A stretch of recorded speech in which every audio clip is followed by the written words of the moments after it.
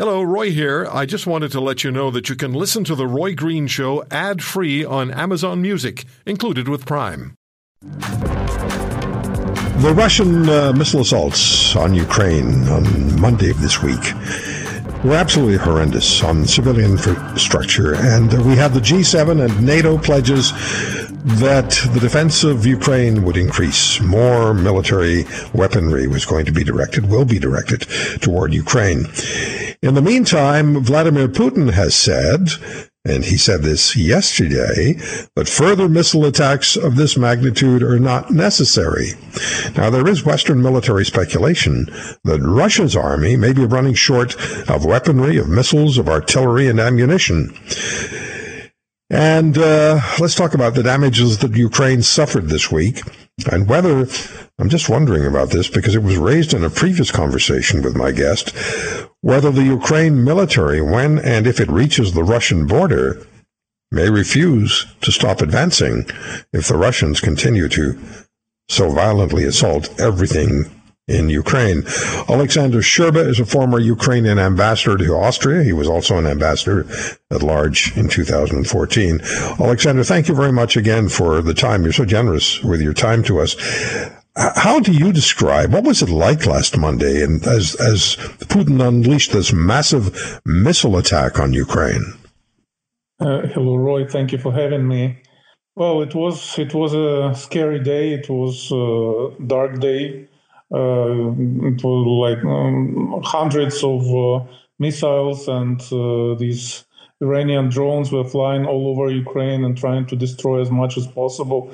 Sometimes, as it appears, randomly. Sometimes they were really hitting the infrastructure objects, and it was on the one side a dark day, difficult day for Ukraine, but on the other side it was another day of Ukrainian resilience. And also it showed how desperate Putin is, that he is losing this war, and he just has to show something to his nation, who just craves Ukrainian blood, because they have been so ecstatic about this war, and all of a sudden, since July, there are no good news whatsoever for them, only good news for Ukraine. And I suppose people are supposed to believe him when he says he just doesn't need to continue this level of attack. The wisdom from military planners is that he's running out of supplies, he's running out of military options. Do you believe that's the case? Well, with Putin, it's better always to assume the worst.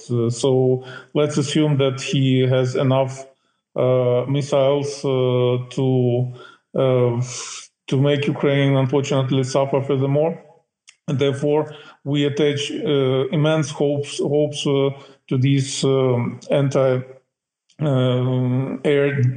defense systems that were promised to us during the meeting of this Ramstein group. So we do hope that it will change the situation, and we will finally receive what is necessary to defend our airspace, and that is first the air defense systems, and second fighter jets, even the old Soviet ones. It would be a start. Yeah, the air defense systems that you've been promised are very sophisticated, and they are known to do really what they're intended to do, and that is bring down even the most highly designed fifth-generation fighter planes. What about the support from G7 and NATO? Are you confident that you're going to be getting what you need when you need it? Well, I have a feeling, maybe I'm wrong, I have a feeling that the whole world saw these people in Kiev downtown being killed by missiles while they were commuting to their work. A doctor and children's oncologists, all kinds of, peaceful civilians. The children's playground was destroyed where both of my children grew up, and it's the most popular place. If it was half an hour later, it would be packed with children. It would be so much more damage. Right now, there is this huge, funnel in the middle of it. What's the point of it? It's insane.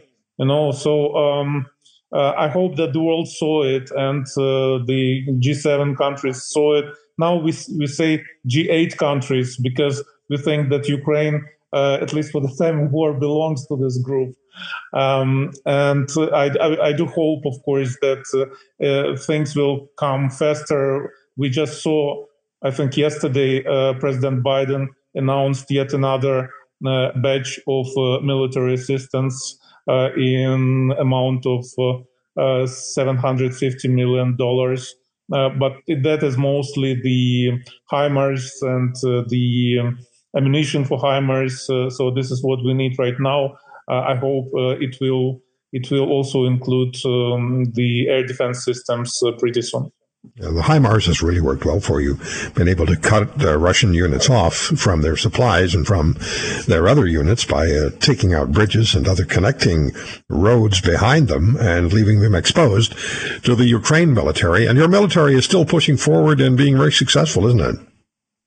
Absolutely. It's a little bit odd because we find out about the successes of our military from the Russian sources, from these so-called military bloggers, because on our side there is complete radio silence.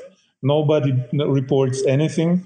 And as we understand, our troops are moving towards Kherson in the south, recapturing, retaking, liberating Kherson would be a huge, maybe the biggest thing of this war, because this is the only large town in Ukraine that Russia managed to occupy. There are 21 so-called oblast centers, large towns in Ukraine, and only one of those Russia managed to occupy. So it would be tremendous, huge. It would be a big victory. Yeah. Can you just finally quickly tell me how you expect fall and winter to be, what's it going to be like for Ukraine? Well, it will be tough. It will be extremely tough because even without this massive missile strikes every day, Putin destroys one or two the so-called substations. Last night it was in vicinity of Kyiv. That supply the town, the city, and the oblast with electricity.